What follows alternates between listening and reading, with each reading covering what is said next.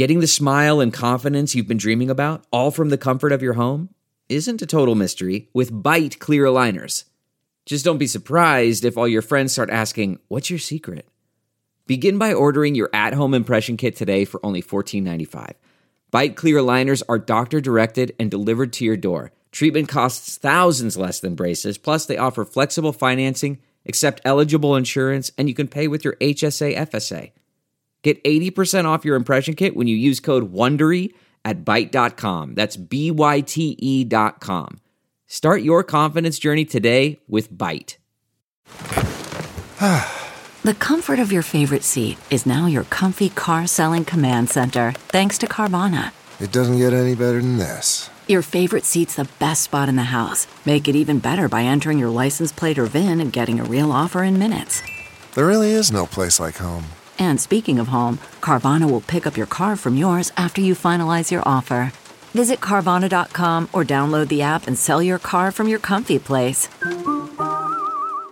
Delve into the shadows of the mind with Sleeping Dogs, a gripping murder mystery starring Academy Award winner Russell Crowe. Now available on digital. Crowe portrays an ex-homicide detective unraveling a brutal murder he can't recall. Uncovering secrets from his past, he learns a chilling truth. It's best to let sleeping dogs lie. Visit sleepingdogsmovie.com/Wondery to watch Sleeping Dogs, now on digital. That's sleepingdogsmovie.com/Wondery. Welcome to episode 351 with my return guest, Greg Barrett. I'm Paul Gilmartin. This is the Mental Illness Happy Hour, a place for honesty about all the battles in our heads, from medically diagnosed conditions, past traumas, and sexual dysfunction, to everyday compulsive negative thinking. The show's not meant to be a substitute, for mental counseling. I'm not a therapist. It's not a doctor's office. It's more like a waiting room that doesn't suck. The website for this show is mentalpod.com. Mentalpod is also the Twitter and Instagram handle that you can follow. Don't forget Podfest. LA Podfest is this weekend, Friday, Saturday, Sunday. And I'll be a part of Murray Valeriano's podcast, Road Stories, on Friday night. And then I'll be recording a live episode of this podcast on Sunday afternoon with my guest, Andy Kindler. And then I'm doing a couple of panels and stuff like that. But if you're going to be in the LA area, go check out Podfest. It's downtown, Friday, Saturday, Sunday. For more info, go to lapodfest.com.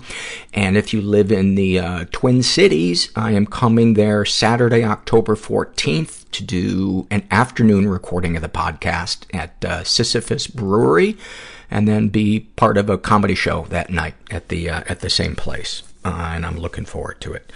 A lot of shit in the news this week. I'm always torn when something tragic happens, like happened in Las Vegas this week, because one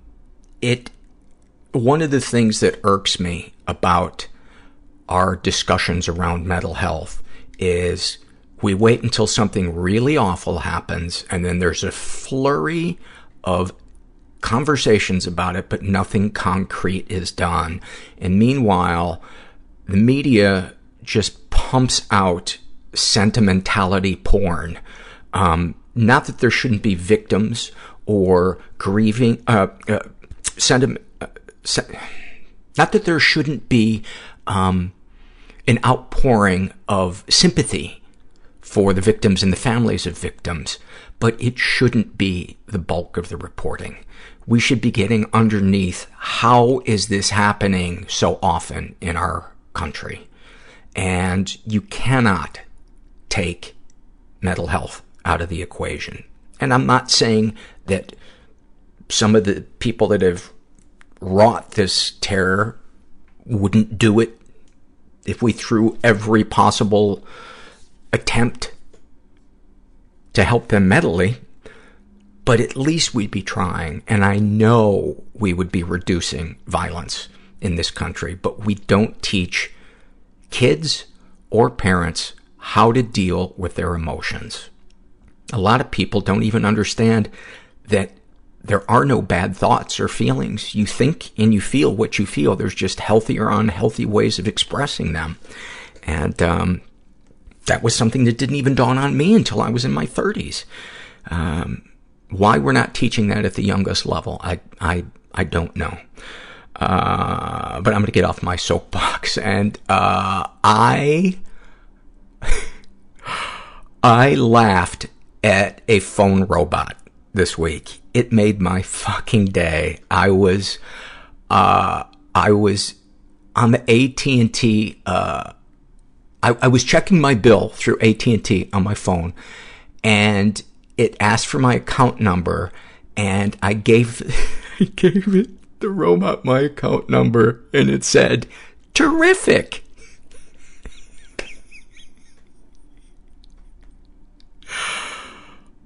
We have gotten to the point where machines are now insincere. I've always been annoyed by corporations being dishonest and condescending, but when they take it to a level that is so extreme, it makes me laugh. I'm no longer angry, and it makes me giddy. I think because when I'm condescended to mildly, I never catch it, and I just automatically feel stupid. But when it's so obvious, it fills me with happiness. And one other thought I wanted to share with you is I was trying to describe how journaling has helped me and why it's better than and different than just sitting and thinking about what it is that you're going through, or to do in addition to that. And the way that I think I can explain it is, I used to think that journaling was just writing down shit that I already knew. But as I began to journal, I realized that journaling is a way of uncovering the details and the breadth of something you already knew and the things that are underneath what you think you already knew the totality of. So to me, thinking about an issue or a situation, the thoughts go by so fast and they're so generalized in my brain. It's like a bullet train going by at 200 miles an hour and trying to make sense of what's inside the train. Journaling for me is like the train is parked, I walk inside the train, and I meet the passengers on the train. And it's a huge difference. And it has allowed me to link cause and effect on things in my life. It has allowed me to understand when I've made too big of a deal of something or I've minimized something. There's a power in slowing things down. I think that's my point. Anyway, I want to tell you about our sponsor, BetterHelp.com. If you have never tried online counseling, I'm a fan of it. I love my counselor. Her name's Donna. I've been with her for about a year. And when I say with her, we live together. It's a very special relationship. She's been my counselor for about a year, and she helps me a lot. We're currently working on shame as a central issue in my life. But if you want to try BetterHelp.com, go to BetterHelp.com/mental, complete a questionnaire, and they'll match you up with a BetterHelp.com counselor, and then you can experience a free week of counseling to see if online counseling is right for you. And you got to be over 18 years of age, and I highly, highly recommend it. All right, I'm going to read a couple of surveys, and then we'll get to the interview with Greg. This was struggle in a sentence, and this was filled out by Magic Megan. And about her depression, she writes, "An overwhelming emptiness and sadness that seeps into every thought I have." About her ADD, trying so hard to focus on something like a conversation or homework and seeing the most fascinating big red ball bouncing around that I can't help but think and talk about it. About her anxiety, feeling overwhelmed with life and the need to fight this monster that never reveals its face.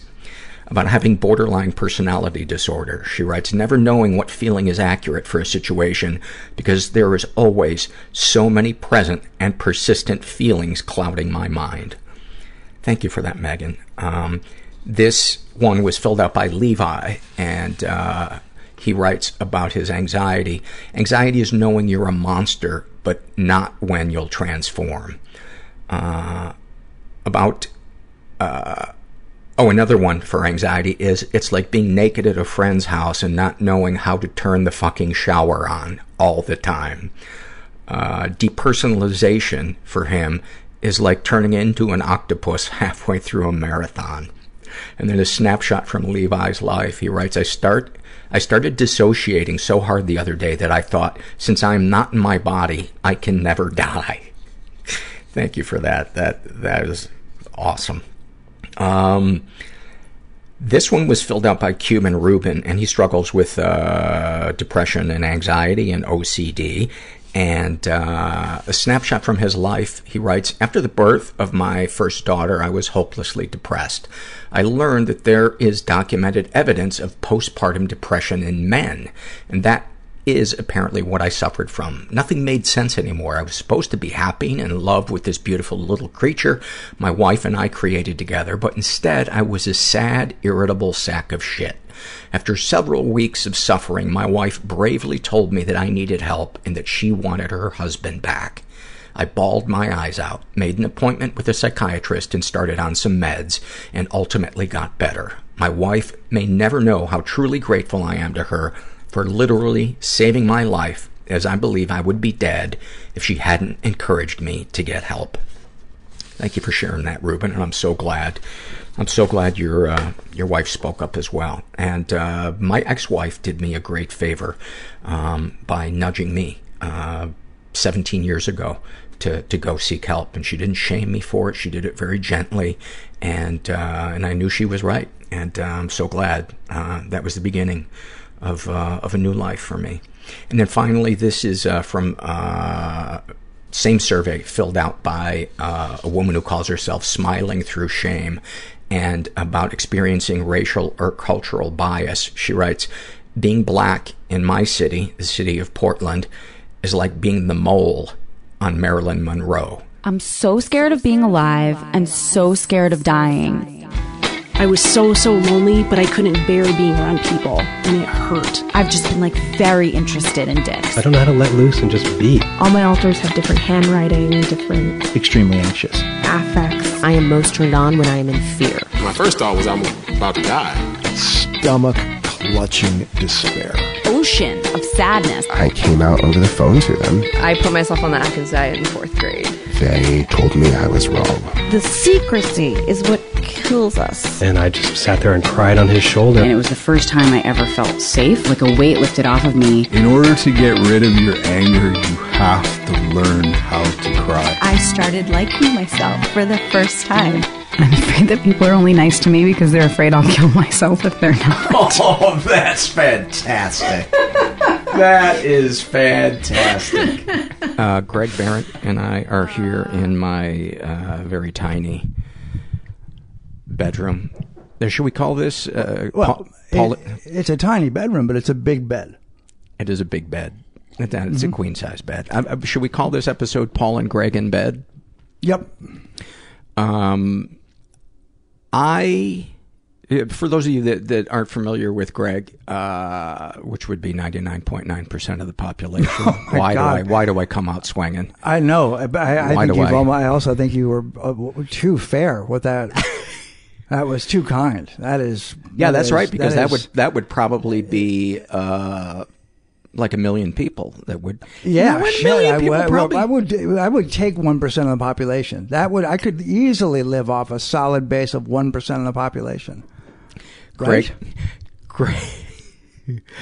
Greg wrote the book. He's Just Not That Into You. Co-wrote it. Right. I co-wrote the book. He's Just Not That Into You. Right. Now, they're up to speed on what books are, right? Not really. Okay. So paper was invented. Yeah. Greg and I have been friends for for a while. Yeah. We kind of drift in and out of each other's lives, but you're the first person that I ever did the Fear and Love Off with. You've been on the podcast twice before. Yeah. And I've just been feeling like I want to do an episode that is has more humor in it. Yeah, has sure. more. Sure. And the kind of the wake up call for that was you said to me the other day, we were having breakfast or something, and you said, yeah, I was listening to the episode, and I don't remember how you put it, but like, I wanted to make sure you were okay. Yeah. Well, because I had listened to the podcast in the past, but I just had recently, I kind of I needed to hear what you talk about on your show. I wanted to hear people in crisis and people with problems or things they wanted to talk about or get off their chest or things that they had gotten over. Like, I just needed to hear some of that. But then I realized, like, you are hearing that graciously, like, that's all being downloaded into you. And, I hear your monologues at the beginning, and then, that's one of my favorite parts. And then I'm like, well, he seems to be eating more ice cream, and I'm going to check in. I'm going to check in because that feels like maybe he needs to have a lot, that's a lot to take in, especially because you are not a trained therapist. So, and you don't pretend to be, but you are dealing with a lot of you have a lot of empathy.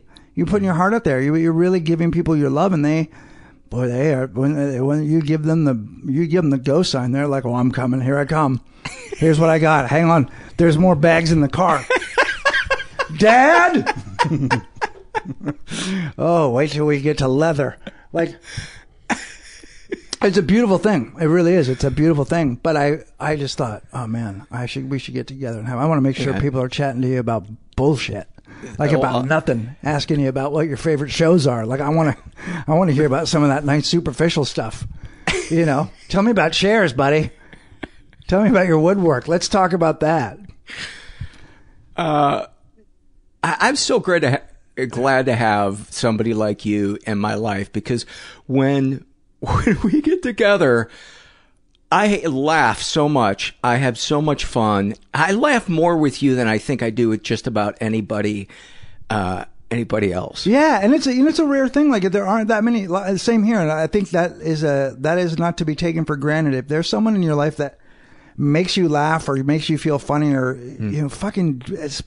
make sure you put that time in too, because that just doesn't happen. There are people that are fun to be with or interesting or but laughing is I think it's more real laughter is more uncommon than we think. There's a difference between being amused or having a chuckle, than like going, oh my God, dude, my stomach hurts. Yeah, and only you're going to say that weird thing that but yeah. But I also found that the podcast was super helpful. Like sometimes, I like to not hear about my problems. Yeah. So like in hearing that somebody, that's what most of your listenership is like. Oh yeah, me too. Yeah. But that, I was thinking about your show too. Like, how's the coffee, by the way? It's good. Yeah. Yeah, solid. Good. It's interesting to me because I can only imagine, like, to tell people that you like this show or that you really connected with this show, somebody might go, which episode? Because you're talking about stuff that not everyone can talk about. And when somebody connects with the show, it's because, oh my God, my secret or my thing, right? And then they're like, but if I tell people I like it, they're my, you know what I mean? Like, it's not everybody's some people I bet come here to just quietly hear their thing. Yeah. Which shows do you like? I love every episode about childhood sexual abuse. Yeah. Right, exactly. Oh my God, when he gets into, so there's this thing where I like to be touched with a feather duster, but my mom used to masturbate me, see, and okay, like, but somebody has to talk about it, and it can't just, like, I think it not just being in therapy where you don't know that this is a thing that, like, like, it's just like anything else, like any fetish. It's like anything that you like, that you find out somebody likes. It can even be a show. It's just that thing where you go, okay, good, I'm not alone. Yeah. Right? Or just because you're, like, I find those topics to be compelling. Oh my God, But yeah. it feels weird to use the word like. Yes. You know what I mean? Well, because, right. And also we always are afraid of how we're being perceived, and we don't know what we're going to say if we say something like that. But to be able to... And deep down, we all know we're dirty. No, we're filthy. Filthy is a better word. We're just trying to be good animals. Like, we always are trying to be better than... We're so high... Like, if we just reduce it, you're an animal that has feelings. That's it. But you're still an animal. You know, if we all really were like... I mean, if we could sniff butt. I'm just saying we could sniff butts and it wouldn't be a problem. Like, I feel like... Yeah, we're just really clean animals. 100%. And I'm sure God went, that was a mistake. Putting brain, like I thought maybe if they had feelings or ideas or they could ponder their own existence, they'd be okay. And I really should have stopped at the dog, because I kind of got it with the dog. You know, they need people, but they're in packs. But I should have given the dogs the thumbs. I should have given dogs the thumbs. Fuck yeah. Well, he tried with the dew claw. What is that? That's the little toe halfway up the leg. Oh, yeah. Oh, is that to... And what is that for? Yeah, that's not for knitting. That's not for knitting. It's so... Yeah, he started to give him a thumb, and then he bailed. Yeah. Right. And he thought, I don't want it to look like I bailed, so I'm going to give it a nail. I'm going to give it a really curly nail. So my God, that's amazing. There's design flaws in all of them, guys. I mean, you got to take a real quick look. But, yeah, some of them have handles they don't need. Udders was dumb. You know what I mean? But I tell you, I wish I'd put the penises on the inside of people. That would have been better. They just come out, but they stay inside. It just make pants so much easier for everybody. Well, wear the same pants. Let's do some. What do you want to do first? Let's do fears first. Yeah, okay. And then we'll do loves. And we don't have anything written down, so we're just going to be winging it.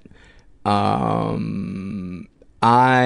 am moving shortly, and I am afraid that I'm not going to. That there's going to be some big surprise that I haven't anticipated, and I'm going to be like, "Oh my God, I'm trapped here." Oh, when you get to your place, when you get to your place.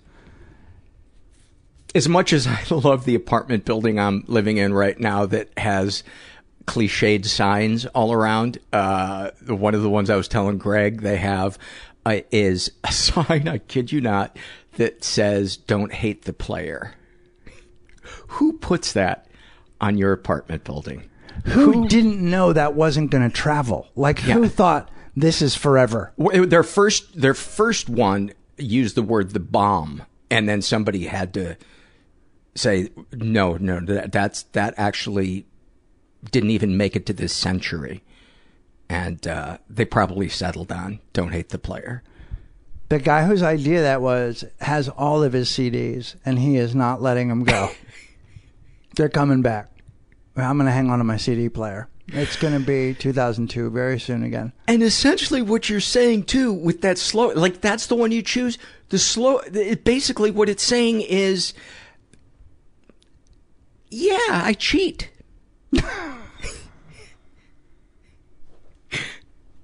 I cheat. Yeah. That's just how it is. That's how it is. I'm a liar.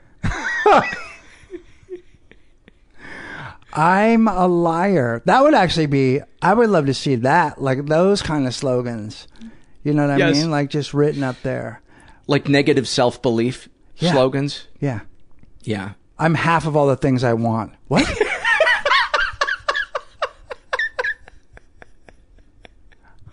I'm not good enough to be good enough. What? There you go. That's one's for you. I don't deserve this elevator.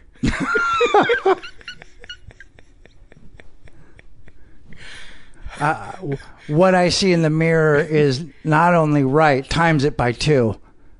Is not only right? It's right. What I see in the mirror is right. What I see, like all of the things hideousness? I see, yeah. Oh, yeah. Anyone who sees good, anyone who thought, you mean like good stuff? You don't look in the mirror. Yeah, I think the slogans are weird because it also feels like you're sort of being indoctrinated, but like into like not even like a white rap band. Like you're being, like you're being indoctrinated into. It has the stench of white all over it. Oh, 100%. Yeah. You would never write those things down like by the time the ink has dried, people who are actually on the cusp of breaking new ground culturally have moved on to something else. Oh my God. That's the thing. Maybe it'll be like, in 40 years, it'll be like seeing 23 Skidoo or, like all those old 40s, things that from the old 40s movies, those little catchphrases. I can only think of that one. That's the only one I can think of. I don't know. Groovy. Groovy. Right. Oh, yeah. I love watching a documentary from the 70s and everyone is overusing the word groovy. Groovy, man. Oh, it's so great. It's such a scene. So great. They say things, it's a scene, man. It's a scene. It's a happening. Yeah. Yeah, the 70s was, I think the 70s was the worst. I think the 70s, and Turkey, that was a good one. Turkey. Yeah.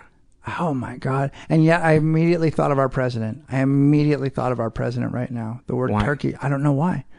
Maybe he reminds me of a turkey, but that to me, I was like, yeah, he's that old maybe. I don't know. It just reminded me of Trump. He feels like a holiday ham to me. That's what I used to say when I was in the movies and somebody was overacting. I'll go, oh man, you smell that pineapple? Somebody's cooking a holiday ham. And then my friend goes, that phrase is working overtime. And I go, now we're talking about the phrase. We're not paying. We're getting way too meta. Yeah. Give me a fear. I am afraid that this is very real. I'm afraid that I will die before I finish getting better.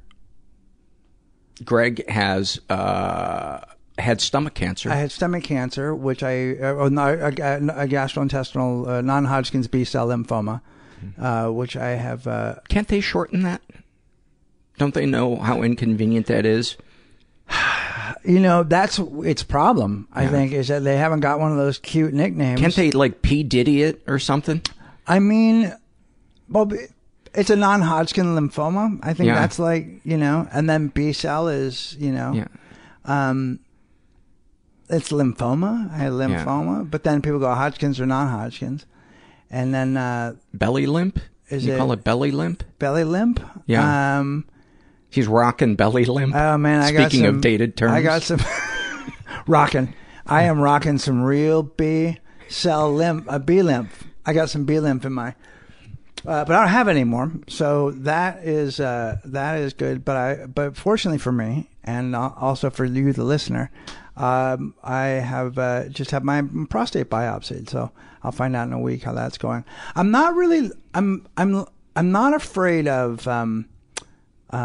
I never have been super afraid of dying. That is not my fear. My fear is that I won't be in the right place with the people that I love the most. Because I'm recently, put myself back together. So I'm wanting. Cause you went through some struggles with your sobriety as well. Well, yeah, I was able to get. And you've been sober now for a year and a half. Yeah. But I during the cancer, little B cell, even though it's large, little B, little B cell. That's what we call it, little B.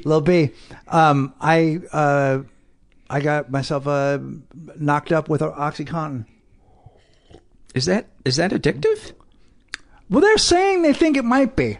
It could be mental. Because the pharmacies, the pharmaceutical companies, the big selling point was that it wasn't addictive. And why would they lie? They wouldn't. Those are some of the most, in insurance companies, those are some of the most honorable people in the country. No, so yeah, it was a bummer. But I don't blame the cancer, and I also don't blame them. I have the responsibility, and I wasn't working. I didn't have anyone in my life. And you were an addict before that, so. And but I knew better. That's the worst part, is I knew better, but some people might say I didn't want to live. But we don't hang out with those people. Because they're a bummer. But, so I, had that happen, and then I, woke up and went, well, this is a mess. It's a fine mess. And I would call that a midlife crisis that lasted from about 2011 to now. Mm-hmm. So it's been a journey. What color Corvette did you choose? Mine came in the shape of a Mini Cooper, so I didn't do a very good job. I picked a black Mini Cooper with a checkerboard roof. I mean, I didn't even get my midlife crisis right. I got a smaller car. Like I'm very confident with my, that just shows you the confidence I have in my penis. Yeah. I didn't need to get a bigger car. I recommend a Harley because it's good for people a block away to be able to hear your midlife crisis. I want people to know when I'm home and when I've left. Yeah. I mean, it's a really, I will say, it's a very real thing. I think the midlife crisis is sort of written off as a sitcom trope. But it's very real. And I think because men, especially old white men, are meant to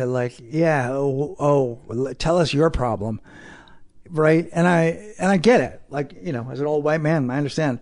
But I do feel, as an old white man, it is my responsibility to all men to let them know, hey man, this shit is real. You have some sort of a hormonal change, or there is a sudden realization that life is only so long, and it's not the... See, the problem is we were just going back and forth about fears. Now I'm giving a lecture. No, it's okay. Finish your thought. Just let me know so I can wake up when you're done. But then who will wake me? Because I'm sleep talking through this. I do think it's a very real thing. I think it really should be studied and regarded, but it's very hard to even put a men's study out there now with people just laughing it off. But if you're a dude and you are in your 40s and you are inexplicably sad, or you feel cheated for no reason because you shouldn't feel it, like you look at your life and it looks fine, but you feel cheated, it's a thing. It is a hormonal depression. There is the fact that even if you had red, you wish you'd gotten black, or didn't know that you wanted purple. You'll convince yourself that you wanted things you didn't want. And you might want to take that to a therapist or a group or a friend soon, but don't let anyone minimalize it. The buying of a car is just like when somebody goes and buys a big car, for example, it's just an anchor. They're trying to buy an anchor. They're trying to hook themselves, not to their youth. They just want to, they're not enough. Mm-hmm. So their identity needs to be solidified, or they feel like they owe themselves something, or, every once in a while you can just afford a really cool car, but you're just too old for it. Buy some cool furniture, buy some paintings, buy some other thing. Cars really are like pants. You're like, those are too tight. What's your fear? Okay, you started to say it. You're afraid that you're not going to survive. I want to give my wife the version of me that I know exists that she has not gotten to have before I go. So I'm like, I want to be the guy. I want her to... Aren't you that now, though? No, because I think she's unsure. He's only been here for a short time. I see. But, you want to be consistent enough in the guy that you've grown into. Yeah. That she can go, okay, I'm just trying to keep the distance between her meeting somebody new afterwards longer. I want to make it harder for that guy. That's all. I just want to make it harder for that guy. Right. Because if she only got a day of good Greg, She's not going to have that memory. She's getting laid by somebody else at midnight of your funeral. Can I tell you something? My mother was a fantastic person, but she was an alcoholic, and my bad memories of her are much more pronounced than my good ones. Yeah. But we did have a great, when she was diagnosed with cancer, she got 4.5 years out of it, and those 4.5 years were great, and I love her, but I really have those old memories, and I say more shitty things about her than I do good because they pop out, and I don't want that and I understand it. And so I'm like, I don't get to control how people feel. Also, Amir's not me, but I just want an irrefutable, man, he really got great there, at the end. He was fucking, that last 4 years, whatever it is, however long, maybe it's 50, but that last chunk was awesome. Yeah. My girls will always love me because I'm their dad, and they don't have the same relationship, and so and their standards are lower, and they're much lower, and they're just stupid. But I was always able to get it together for them. Like, they saw the least of my bad behavior, and I was always able to be, even in my messed upness, I was always able to pull it together to be around them. I used the same behavior that I would use for friends, but when you have a wife for some reason, or when I have a wife, I'm like, no, you're the person that I can dump all this shit on, right? Because you're my buddy, and I can be this person. And you're like, no, that's not how that works either. No. So now I have a place to take that stuff. House of Fear. I like, by the way, too, that I tagged your existence fear with, my shoes are a little cramped. That's how Paul supports his friend who's waiting to find out if he has prostate cancer. Yeah. By the way, when they check for that, do they use a used condom on a broom handle? Or is that just the guy I go to? No. Well, you know what? I actually don't know because I didn't look. So they might. I don't know what they. That's very possible. Okay. I feel like they might have used a staple gun, stuck to a hockey stick, and then they pulled back and forth like they were trying to unlock a car with a coat hanger. That's what that felt like. All surprising, all awful. They said, I've pull had your it pants checked. down. I've had it checked, but I've never had a biopsy from there. The biopsies, yeah. Oh, you got to get a core sample. It's awful. It's awful. But I'd rather know than I'd rather Just the idea of somebody going inside your butthole to get a core sample from way further up than and when they do it, it's like, it feels like a hole punch, right? They do like a ka-chung, and it feels like it jabs in and pulls out, right? It pulls. Yeah. You don't have. I can't verbally share the experience with you because we don't have a catalog for the words to describe a feeling you've never had before. Because why would you? How often is anything even remotely like that? It's just a series of grunts and whimpers.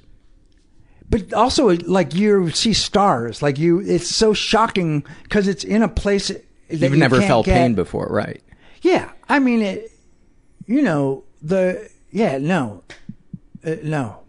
It was really like, Oof. Not good. Not good. Yeah. All right, my turn. I am afraid that whatever discipline I have in my life right now is slowly ebbing away, and I'm going to be that person that when you drive by their house, it's like the 9-foot tall weeds, and you go, oh God, the neighbors must hate that guy. He must be so depressed or drunk. Oh my God. So, every neighborhood has one of those. We moved in across the street from those people when we lived over on Tahunga, the house you went to before.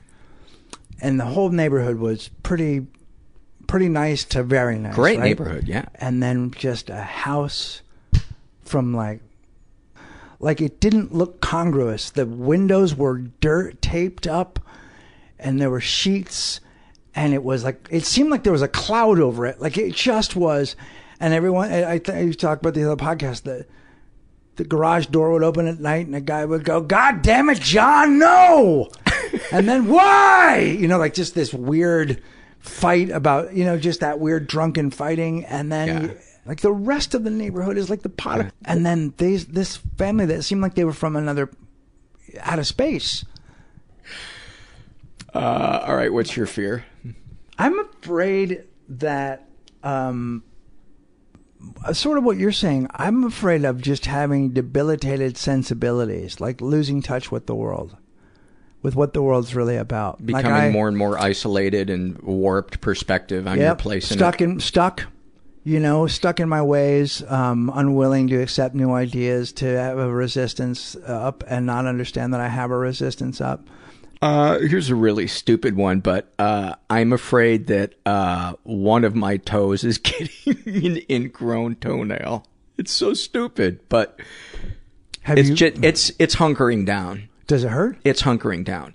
Not yet, but every time I go to clip it, I have to peel it back, almost like when a dog is eating something that it's not supposed to be eating, and you grab it by the collar and it just keeps fighting you. It's like that but digging into my skin. That is so vivid. That's so vivid. Do you have you ever gone to like a doctor? There are people that look at that shit. I don't believe in self-care. Oh, I don't believe in self-care. That's going to save you a lot of money. Yeah. Yeah. I've known some people who've been very successful at that. Yeah. I mean, they're no longer with us, but they went for it and they did it. I have an elbow that has been bothering me for 3 years. Good. Don't get that looked at. Yeah. I can't bring my right arm up over my ear, so I don't. I just throw sidearm now for the dogs. I can still throw pretty far, but I can't. Because here's the thing. As you get older, you go, I basically know what the diagnosis is going to be, and I can't afford either the surgery or the time. Yeah, I'm willing to give it up. I don't need my elbow. I don't need to bend my arm. But here's the thing. Can I get around it? I have been for 3 years. Yeah. So, and that is the truth. Like, and part of it, because when you see people get things fixed and you're like, but you spent 7 months in a shoulder brace.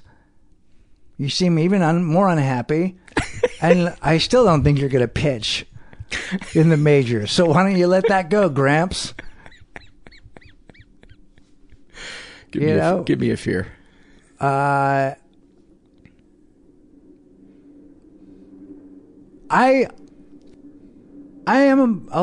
a little bit afraid of the future for my kids. Just a big general. I really don't know what to tell them about what to do with their lives. In terms of, like, when I was a kid, it seemed like there were some very clear routes to, maybe unclear, they may or may not have been right, but it seemed like there were real routes to success. Right. You got to go to college. And now it's, for a lot of people, I don't know that you do. And I don't know that you need to go to and this is not a money thing, but I don't know that you need to go to a major university. Like and I don't know, Daddy, should I be a lawyer or be an actress? I don't know. Yeah. I don't know that there aren't any. She could pretend to be a lawyer and cover both. I mean, shit. Yes. And then just do it online. Yeah, just an empty briefcase. Walk around. Just use the word herein. She could just do tort reform as a YouTube channel. Like, that'd go viral. I mean, it's so funny. So, this is what's so interesting. We'll be the judge of that. Well, fair enough. Your track record is questionable. I was going to write, here's a fucking asterisk. See earlier comments. Yelp review his earlier comments. You will not want this one.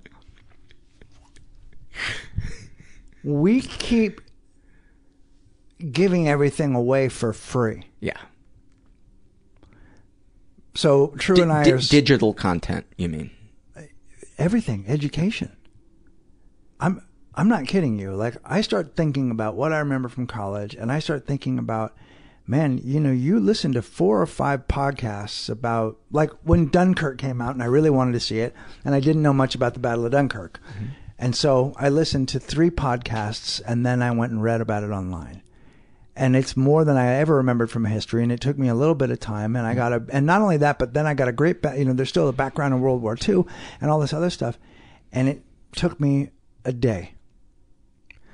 And True was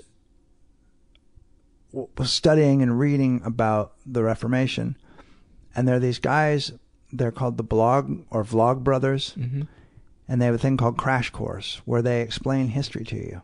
And it's a YouTube thing, and it's an incredibly intelligent guy, and you go through the Reformation, and he does it pretty thoroughly in like 25 minutes, and there's little animated things, and he's opinionated, and it's mm-hmm. like a professorial thing, and I go, I know this isn't college, I know you don't have to write a paper and do deep mm-hmm. thinking and all that stuff, but you have picked the knowledge up very quickly, in which you are able to then make it, like True has a better understanding of that now than I did. Oh, yeah. And I think the way that you approach what it is that you're studying has everything to do with it. If you're learning about it because you want to expand your mind and you're genuinely interested in it, you're going to retain it way more than when you're reading it going, I wonder if this is going to be on the test. Right, but we're asking people to read as though that is the final way of getting the information, and that no longer is the truth. Yes. And insects I'm afraid of also. Yeah.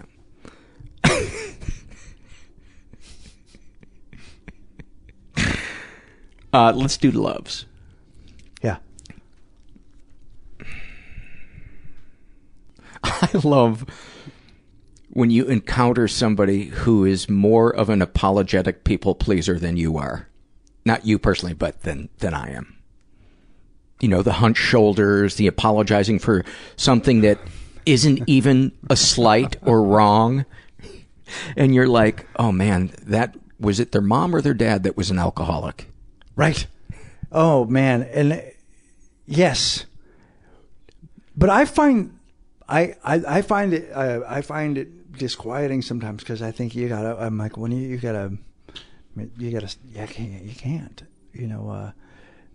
I get those kind of people make me nervous, because I'm like, no, stop. Like, you absorb their anxiety. Yeah. Yeah. And that's hard. I'll tell you what I love. I love people that can shut other people up. That's a good one. I love watching somebody shut somebody up. Yeah. I love somebody who can, when a person, like in a meeting or some place where somebody's just filibustering and the other person just shuts them up. The bravery it takes. Mm-hmm. I can't shut up people. I'm very bad at that. Yeah. I had to say one time to a friend, somebody from a support group, I said, it was just him and I said, we've been at coffee now for 45 minutes, and you have talked for 44 minutes and 30 seconds. Wow. What did they say? He paused, and he went, thank you for... He said, I'm sorry. Thank you for pointing that out. Wow. And I said, honestly, it's a lot of times when you call me and I don't call you back, it's because, it's not a conversation. And I said, I love you, because I do love this guy. I care for him. But, that was growth to be able to say that. I'm marveling at that. Because I will get, if I can't escape or address that, people like that in my life, if I can't escape them or address them, it's a matter of time until I'm drunk. Right. Oh, I thought you were going to say you just never call them back. Because that's what I do. Every fifth call I pick up from him. I'm not kidding. No, I get it. Yeah. I have that too. But I also pick those people. I called my sponsor and my buddy. I said to him, man, I read a guy's script for him, I gave him a note and he yelled at me. And he yelled at me in a way that is not cool, and I didn't know what to say because we've become friends, and why? And the bigger question is, I have put these people in my life a number of times, and I seek their approval, but at the same time, I don't approve of. It's like, oh man, so complicated, and it's a pattern I'm dying to break. Yeah. Like I am, like, give me the keys, because I can't receive, or what is wrong with me that I can't stop that person from unloading on me, or they'll unload a problem on me, and then I'll start to. My problem is that I go into like, oh, here's what you should do, and they didn't ask a question. They're just unloading. Yeah. Because I forget, if you haven't asked a question, I don't have to give you an answer, or why am I answering? Was he unloading on you personally, or just unloading about their frustration? He does both. Mm-hmm. But you didn't stick up for yourself and say, the way you're talking to me is no, not right. No, not cool. No, because I felt like I'd hurt his feelings with the note that I was trying to give, and the reason I hurt his feelings was I gave him not a good note. I gave him a half-assed note, because what I really wanted to say would have hurt his feelings. Yeah. Right? But my note was very like... there wasn't a diplomatic way to express the truth of the answer to the question that he had asked you? No, because it's the thing you want to... It's one of those things where you say, I can tell you what it was. It was you've read the script before, where I was like, I just don't care about anybody. I don't. You can't say that? I couldn't at the time.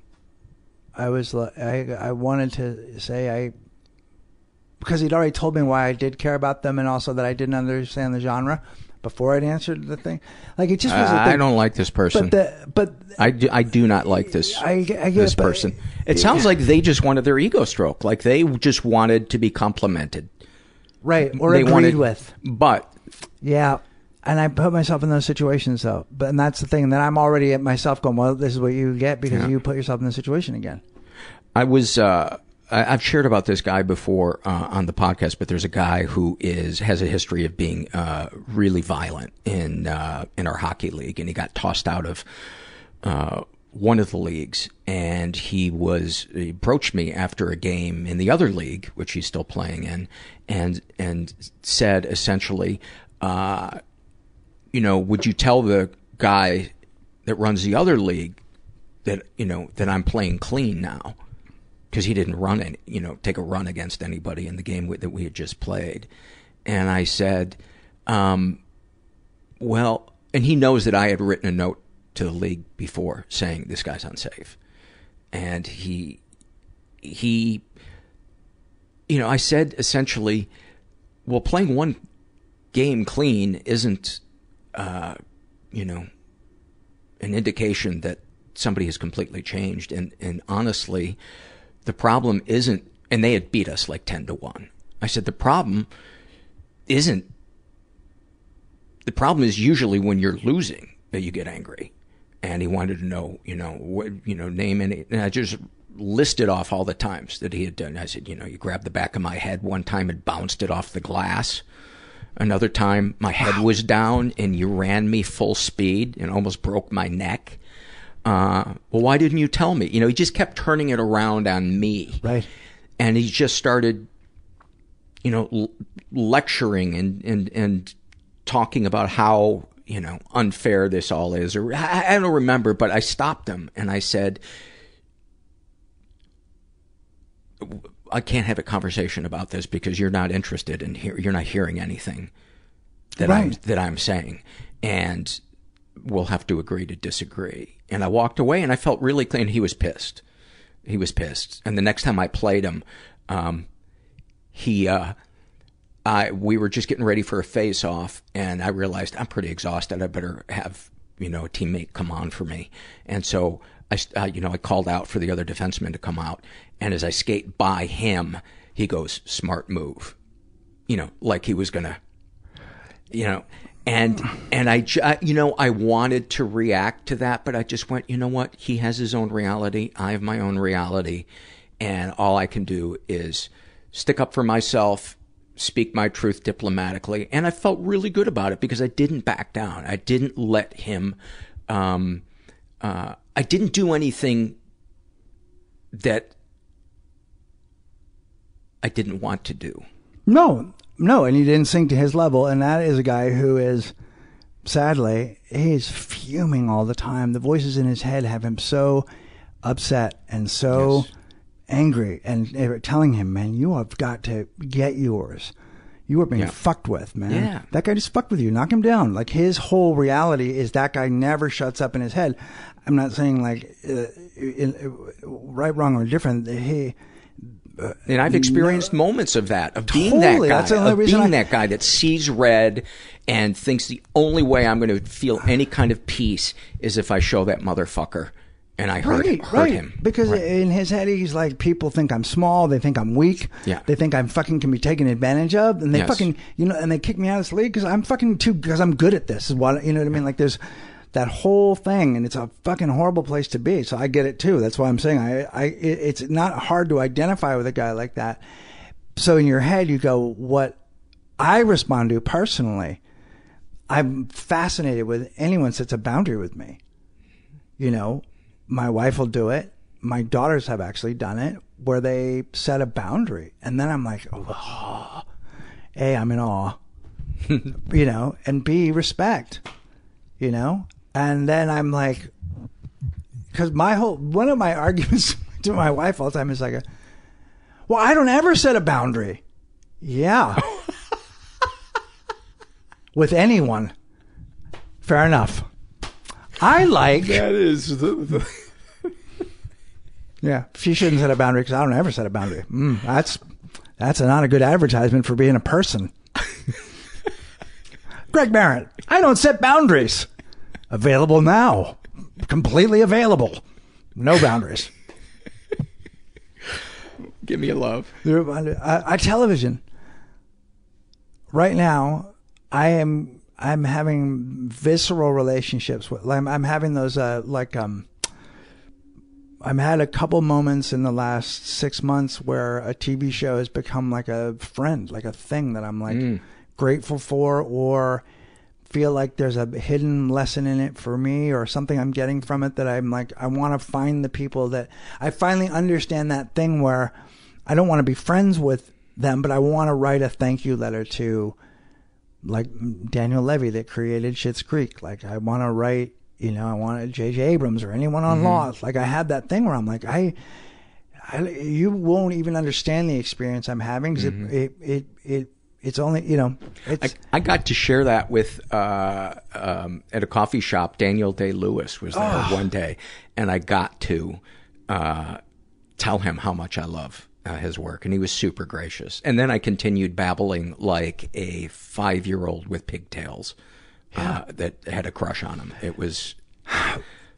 I'm so at odds with that. It's so funny because in my head, my sister used to just, every time we'd see somebody, anyone famous, she'd freak out. I go, you live here. I go, you were in management.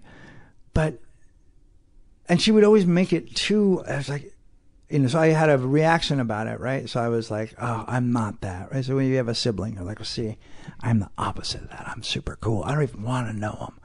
But that's not true. And there are people that I see and I go, I don't know what this is. It doesn't even feel, I'm not me. I'm not the guy that it won't stop. But you touched me in a way, and I know this is momentary. We're not meant to be friends. And I want you to know this thing happened, and it was because of you. And I'm grateful or in awe and I used to be very like, if people were nice to me about something I did, I'd be like, oh, okay, blah, blah, blah, blah, blah. And I realized you just go, just let it happen. Just let them say their thing. Yeah. Say, super nice to meet you. And like, just stop. Let them, because I think they have to get it out. Mm-hmm. They want to get it out. Yeah. They really have, like, It's a way for them to be seen, too, because it's a way of saying,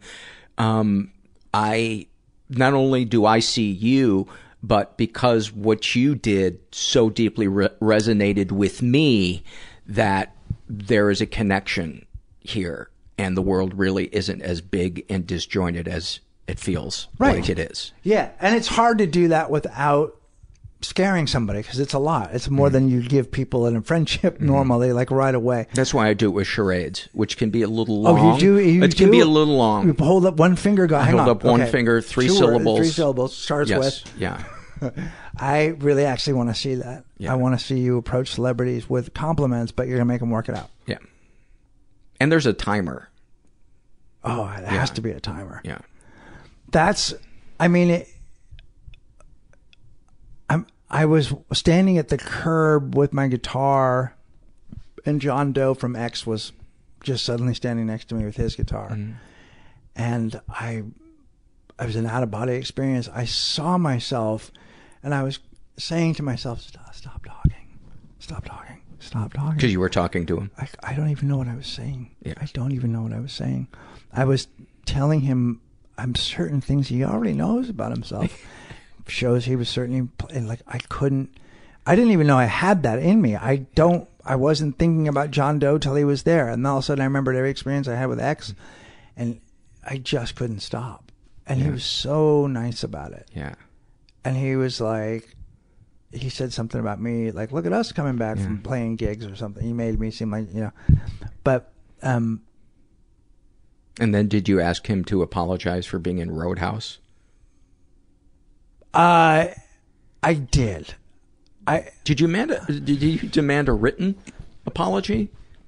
I had him do it in charades. It comes full circle. I had to have him do it in charades.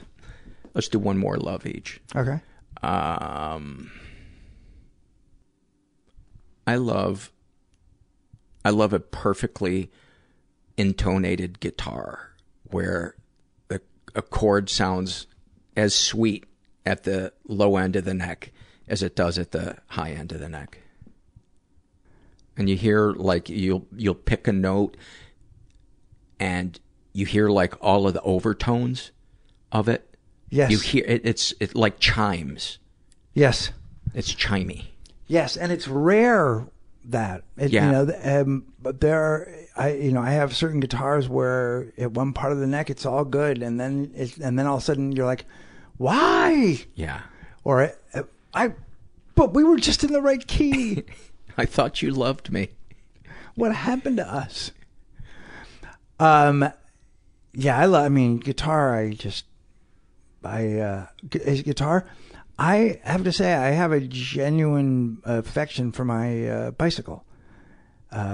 Which you ride every day at 4 a.m. Yeah. You ride 20 miles. Yeah, and it's a cruiser. And that's been a big part of your recovery. It was the beginning of my recovery. It was like my. I heard someone talk about this one day where they were like, I said I didn't want to do anything anyone suggested. I just thought I'll keep running. I'll just do that. And so that was my attempt at self-care and getting back. Yeah, that had to happen first. Oddly enough. And then it was on a bike ride that I was able to give myself the rest of my sobriety to say, okay, now why don't we go see everybody? Yeah. We've ridden the bike for a while. We can ride a bike. We're not going to get better we can't get better here. Yeah. But now I have this relationship with it because I think I told you this. I fought my instinct as an alcoholic is to, because alcohol, says, you get rid of alcohol, and it goes, oh, did you think I needed alcohol to kill you? Right? We talked about that the other day. Yeah. I'll do it with gardening. I'll bury you in a yard. I'll make you do something till you hate it and it kills you. And I was like, I know all of my rituals with things, like with guitar. Well, then I have to get a better one, and then I'm not good enough, and then I got to play harder, and then this won't like that. So I just keep making the bicycle fail me, right? Mm-hmm. And so I wouldn't do it. I'm like, I don't have to go on a long ride every day, and I don't have to go every day, and I don't always have to go at 4 a.m. And I can stop for a week, and it can still be a thing that I do if I pick it up, and I can go 4 miles, and I can go 45 miles. It's the same thing. Wow. And I want to let the bike tell me, I never make a plan. We just get on it, and I swear to God, the bike decides how long it wants to go. The bike is, I'll be like I literally go, I don't think I can go long today. And then I go 2 hours. And some days I go, I'm going to fucking, and 7, that's it, coming back. Like, and I've been doing it for well over a year now. I see the bike and I feel like it's an animal. I have 2 of them. I bought another one because the guy at the shop went, you keep coming back in here, you got to get a second bike. You just will. Every guy that rides a bike has at least 2. Yes. And because you'll come in, this will have to be here for a week, you'll lose your mind. Yeah. But I haven't changed it since then. So, but yeah, I have genuine respect. I clean it every day. It's very strange. Yeah. Those little things add up. Like, you can see my bed is made. I had made my bed since childhood. And about a year ago, when my wife and I split and I moved out, I started making my bed. And it was just a good way to start my day, because it was like a way of doing something nice for myself and proof that I can have structure in my life. And when I come in to the bedroom and it's made, I don't know, it's just like a little sign that says, you can keep your life together. I've told you I saw a very famous person. They were asked to. Was it me? It was just a little bit more famous, just like a touch. Okay. Tough guy. And he was. Sure, it wasn't me? It might have been you. Okay. Because you're hitting all the buttons. Well, that's it. Yeah. I mean, very similar. If it wasn't you, it was a guy. It was a guy like you. Yes. A guy who wanted to be like you. Right. Because you hadn't said chiseled yet. Chiseled. Yeah. It was me. It was you. It was ripped. Yes. He was asked to share what's the one corny thing that. If you had to attribute a corny phrase in your life that keeps you together, and he said, I hate it. It's a messy bed, messy head. And I thought, that's the stupidest thing I've ever heard. That was my response. And same thing. I went home and I was like, my bed was a mess. My room was a mess. And and it starts there. It's just like my buddy said, and that's it. And it's the same thing. Yeah. And it's not to impress anybody else. It's just a way of saying, I have respect for my life. Yes, and my sleep is a practice, and I spend my life here. And this is a safe. If you imbue it, that's the thing. When we have too much stuff, it's hard to do. But if you really love your bed, if you really, I always say to people, you want to get sober, floss. And my buddy goes, better than that, floss one tooth. You'll end up doing all of them. I like that. And there really is those little things where you're like, man, everything matters. The space between my teeth, my skin, all of that, and then you start to realize yeah, man, make the bed, have 3 pair of shoes instead of 15, be able to see all your clothes. That's a thing somebody told me, be able to see all of them. Then and anything you see, anything you see you don't like, get rid of it. Yeah. Because then the things you have are special and they matter. And I know that sounds weird, but I have T-shirts that I'm like, no, that's not that one. Put it here. That's mine. I got it. I'll fold it. I got to fold that because it's part of the team. Greg Barrett. Also want to plug you're putting a new podcast together. I don't know how widely available it will be when this airs, but right now it's being called Podcan. Well, Podcan is the network, and it's available. That's the Podcan Productions or whatever. That's the label. Oh, okay. And I'm doing a podcast with my wife there, and that podcast is called "You're Living All Over Me." I'm doing a podcast with my friend Kay Hanley, who's the lead singer of Letters to Cleo, and it's about rock documentaries, and it's called Take Your Doc Out and Rock. No, it's called Rock Out with Your Doc Out. I always get the name wrong. And then there's a guy, it's a guy I'm friends with. We do a podcast. His name's Paul Gilmartin. Doesn't ring a bell. I know. Wait, chiseled? Yes. Tough?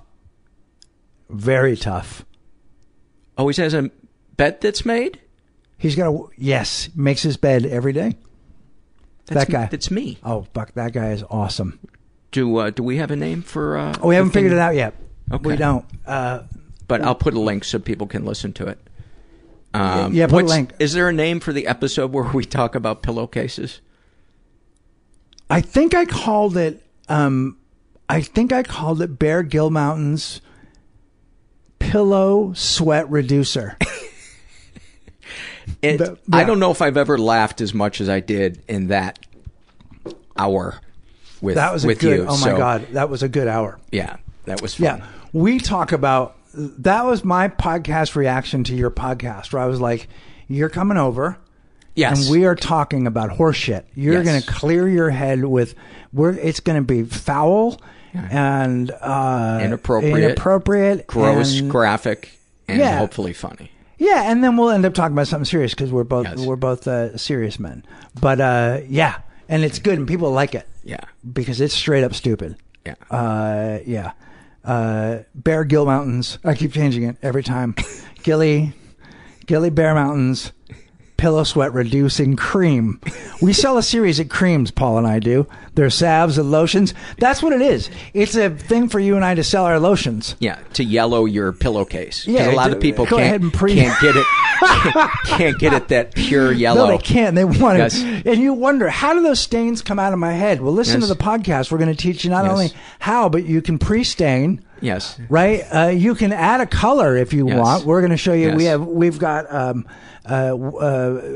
colors that you can buy from us. You will have people asking you, how did your pillow get hepatitis? That's right.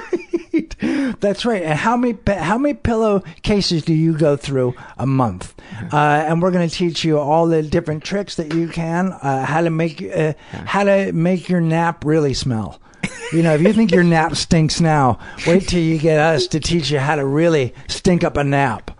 What'd you say? You like to nap. You've done some naps where it looks like a crime scene. I can't remember. You'll have to go to the podcast, but it was vivid. Yeah. We get into that stuff. Sloth, avarice. Yeah. We go into all the sins. Yeah. Right? I think so. Yeah. It was a blur. It was a blur. Gluttony. You might be thinking of the Bible. Oh my God. Wait, which one did we do? We did the New Testament. Oh, okay. Oh, I love that one. Yeah. That one's good. Greg Barrett. For all our Lutheran fans. I love you, buddy. I love you too, Thanks man. for coming on. What a special man. And by special, I mean stupid. Why was I afraid to be vulnerable right there? We're just coming out of an interview where we get vulnerable and we talk about our feelings, we express our love for each other, and then I go and fuck it up. Oh, I didn't fuck it up, did I? I don't think I fucked it up. In my mind, I'm either a monster or I'm a sap. I'm never anything in between. This episode will soon be transcribed and available on our website. Many thanks to Accurate Secretarial for donating their time and helping out the show. And any of the links that you've heard mentioned on the podcast will be on our website underneath show notes. But the show ain't over. For those of you that are new to the podcast, I've got some anonymous surveys to read, and we're not going to do any shame and secret surveys. I wanted to keep this one kind of on the light side. But next week's guest is the Queen of Darkness. Caitlin Doughty is is going to be the guest. And I think I'll even make the surveys dark for that one. What a great interview that was with her. I know she's got a big following. She's an author, and if her name doesn't ring a bell, she's an author, and she is a mortician, and great sense of humor. And yeah, definitely check that one out. Before I get to the surveys, I want to remind you guys that there is a couple of different ways to support the podcast if you feel so inclined. You know, we do sometimes have advertisers on the show, but they kind of come and go, and it's not enough to support the show, not nearly enough. We need monthly donors, and Patreon is a great way to become a monthly donor. I'll put the link on our website, and you can sign up for as little as $1 a month, and every little bit counts. You can support us by giving a one-time donation through PayPal. Oh, and the nice thing about if you become a monthly donor through Patreon is that I can give you free rewards, bonus content, silly videos, stuff like that.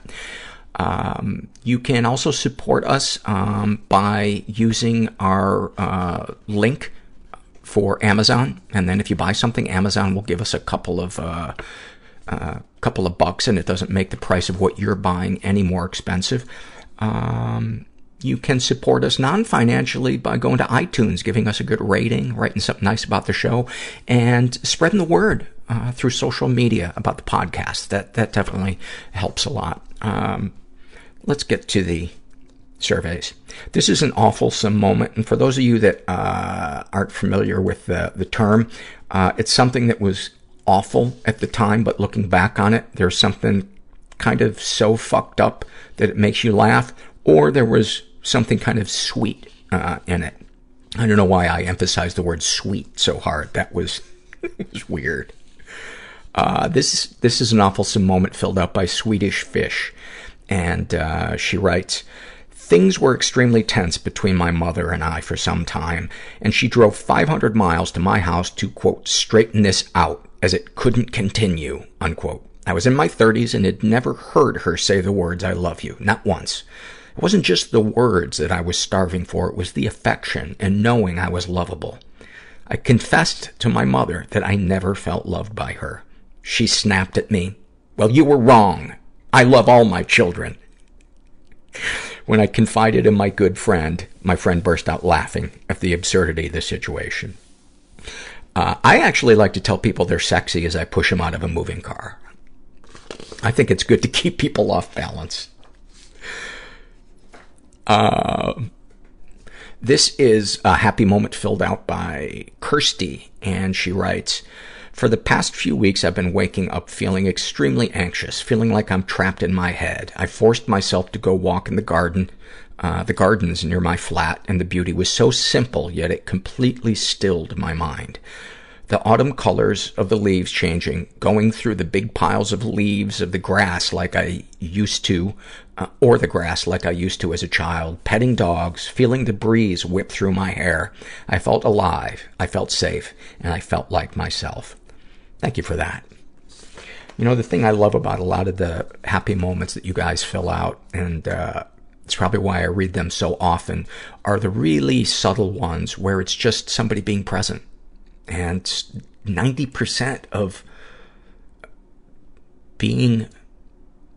having a good life is being present for it. Yet it's so hard.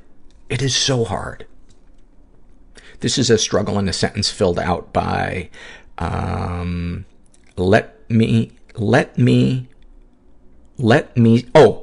see what I can do for you. It's all letters run together is one thing, so that was a little hard to decipher. And she writes about her anxiety. I overanalyze situations because I'm scared of what will happen if I'm not prepared for it. Oh my God, do I relate to that one.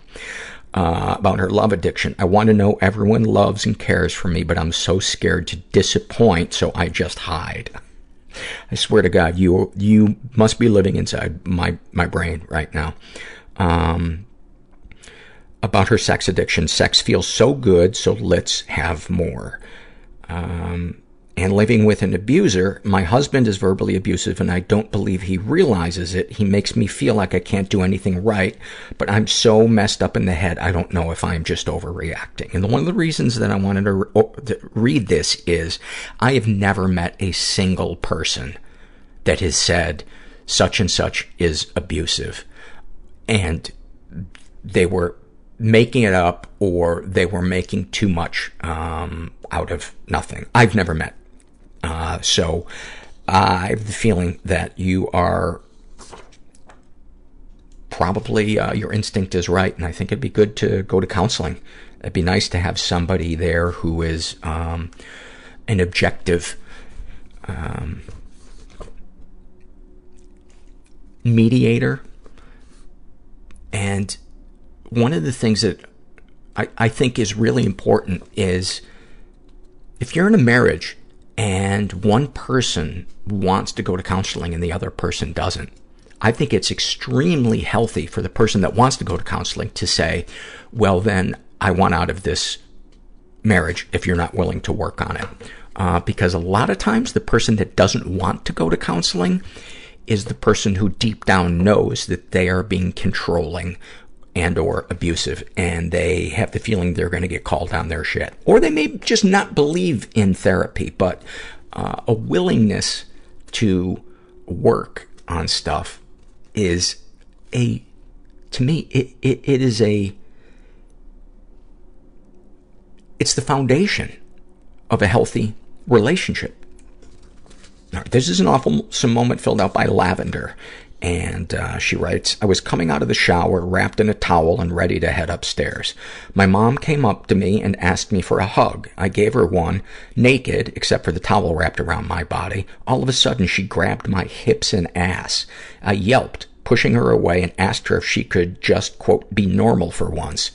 She gave me a long, lingering, wet kiss on the side of my neck as I stood there half naked. Wow. Oh, man. Anybody who relates to that, you are not alone. You are not alone in that at all. And it is a project that I am working on right now, is interviewing people who have experienced mothers like that. And email me if you are interested in knowing more about that. This is a happy moment filled out by Jorja? Joria? Earlier this week, my fiancé and I were rolling around in bed, joking around and laughing and kissing. We were so happy. Then we both said basically the same thought at the same time. We are acting just like an early scene in a movie where life is fantastic and then one of us gets violently murdered the next day. That was 3 days ago and we're both still alive. This is an awfulsome moment filled out by Benandy. And he writes, I'm in the middle of trying to establish care with a psychiatrist/therapist, and I've been working hard at it for the past few weeks, calling my insurance, calling doctors, finding out my campus only does 4 sessions before referring off campus, being told doctors aren't taking new patients, don't prescribe the medication I need, missing calls, missing appointments, and all of that mess that is the current state of mental health care in the U.S. In the middle of a phone call to my campus counseling and mental health center, after I'm put on hold, what do I hear? The song Crazy by Gnarls Barkley. I love moments like that when the universe just kind of gives you a hug and is like, no, we haven't forgotten. We haven't forgotten you. This is an awfulsome moment filled out by Staying Alive. And she writes, a year ago tomorrow, I found my partner after he had committed suicide. Right now, I'm sitting in a park watching the sunset, contemplating our relationship in my life and my life since he died. He got PTSD a year and a half before it killed him, and his mental illness resulted in pretty serious physical illness. During this time, his unhealthy interpersonal tendencies also festered into full-blown abuse. I did everything I could for him, but in the end, I chose myself, and I'm damn proud I did. I've spent the last year putting my life back together. I went to PTSD therapy and realized that his behavior was abusive and that I could have died. I forgave myself and stopped blaming myself for it. For most of it, it's a work in progress. So I'm sitting here marveling and mourning, and I glance at the church across the park and see a sign that says, "Stay alive," in all caps. It was an anti-texting and driving sign, but it made me start laughing. I did stay alive, through some god-awful terrible times and experiences, and I'm going to keep staying alive. It's good advice. Thank you for that. I also love the moments you guys fill out that are bittersweet, because so much of life is just weird combination of bittersweet. This was filled out by Sabrina, who is French and apologized for her spelling at the top, but your spelling's great. And this is a happy moment. She lists a couple of them, and she writes, when being outside is not just go from point A to point B as fast as possible without crying, you sicko. It's hard to explain. I don't know what it is about that time of the year in the fall. There's a softness to it and heightened senses at the same time. The scent of fresh fallen leaves and lavender bushes. I love it. Just fucking love it. I'm happy when reflections are not torture anymore. That's a really profound one. I love when I'm alone after dark walking in the middle of the road, and yet there's no more fears, no more guilt, no more pains. And I love when finally there is empathy. Thank you for that. And then finally, this is a happy moment filled out by a listener who calls herself Dark and Twisty. And she writes, I've struggled with depression, anxiety, and self-harm for as long as I can remember. High school was extremely hard for me as I couldn't walk the hallways without having a panic attack. 2 suicide attempts in high school prompted my steps towards recovery. Inpatient hospitalization and years of therapy have provided me with a toolbox for dealing with my mental illness, but still, it is my decision whether or not I utilize those tools, and too often I don't want to. A couple of months ago, however, I discovered that going for runs was a great way to combat my darkness. By the way, not to be mistaken for having the runs. 2 completely different activities. That might either be funny or the worst joke ever. My anxiety acts as a wheel in my head that is always turning 1,000,000 miles a minute, but when I run, that wheel stops. My mind becomes occupied, and it feels though I am no longer stuck in a bleak and scary cave. Plus, after my runs, I feel high on adrenaline and proud that I did what I know is healthiest for me. However, it's always a huge struggle for me to build up the motivation, sometimes ruled by guilt, that allows me to run. There have been many times that I have laid in bed feeling defeated and horrible about myself as I cancel the run I have planned for that day and let my depression win. My happy moment day began with me feeling very heavy as I sunk further and further into my literal bed of despair. As I almost resigned to laying around ruminating for the rest of the day, something in me compelled me to put on my sneakers and running clothes. By the way, if you're going to ruminate, I recommend buying a ruminating sweatsuit. They actually have a ruminating marathon. At the start of it, a guy fires a starter's pistol and asks, why does everybody abandon you? Continuing. A few days before, my friend had invited me to run with her across the large 4-kilometer bridge in our city, but unfortunately I had to work, so I couldn't join her. This bridge has been on my mind since that day. I decided that I would cross it. So I get to the bridge, and keep in mind, I am not at all a strong runner. Starting up the hill, watching the cars go by, it felt like an impossible feat, and I tossed around the possibility of calling a taxi to take me home. Instead, I challenged my self-doubt. I put on my headphones and pushed my body until I had gotten to the midway point, the tallest point over the water, where I stopped to catch my breath and admire the view. Suddenly, Looking out across my beautiful city, I was overcome with emotion. Then it really hit me. I always thought that if I were standing at the top of a bridge, my intention would be to jump over the edge rather than run across. Tears welled in my eyes as I realized that I felt no urge to die. For the first time since I began cutting my wrists at 11 years old, I did not want to die. I flashed back to high school, sobbing on the couch, paralyzed with depression, thinking I would never make it past 17. And then back to the present. There I was, 21 years old, a college graduate, 6 years in recovery for self-harm, and running across a fucking bridge. As I sprinted down the bridge and back with tears in my eyes and a shit-eating grin on my face, I felt as though I had run a marathon, that I was the first and only person to finish. Despite people of all ages passing by with baby carriages or holding hands with a loved one going on about their daily routine, I threw my hands into the air as I reached the bottom, admiring my own strength and perseverance. This was not just crossing a bridge. This was acknowledging that I had gained a will to live in the process of healing. On the way home, I called my mom to tell her the huge step I had made. We cried on the phone together, and she told me how proud of me she was.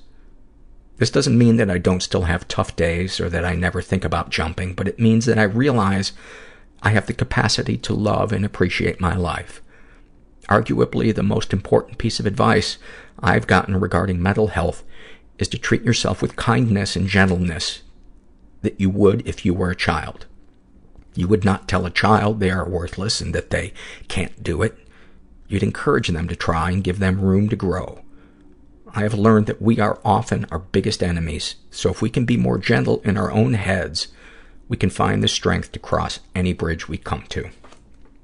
That was so beautiful. So beautiful.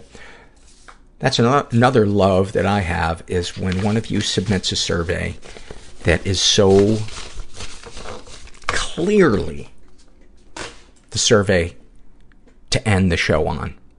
And there's no debate in my mind. Do I read this last one or that? As soon as I read that one, I was like, oh, we got a survey to go out on. Thank you to my guest, Greg, to all the people that filled out the surveys, the monthly donors. And if you're out there and you're feeling stuck, you are not alone. It's just a lie that your brain is telling you. There is help all around you. There's also other sick people around you who can't be of help to you, but that doesn't mean that there isn't help. You just have to keep looking, and you will find it.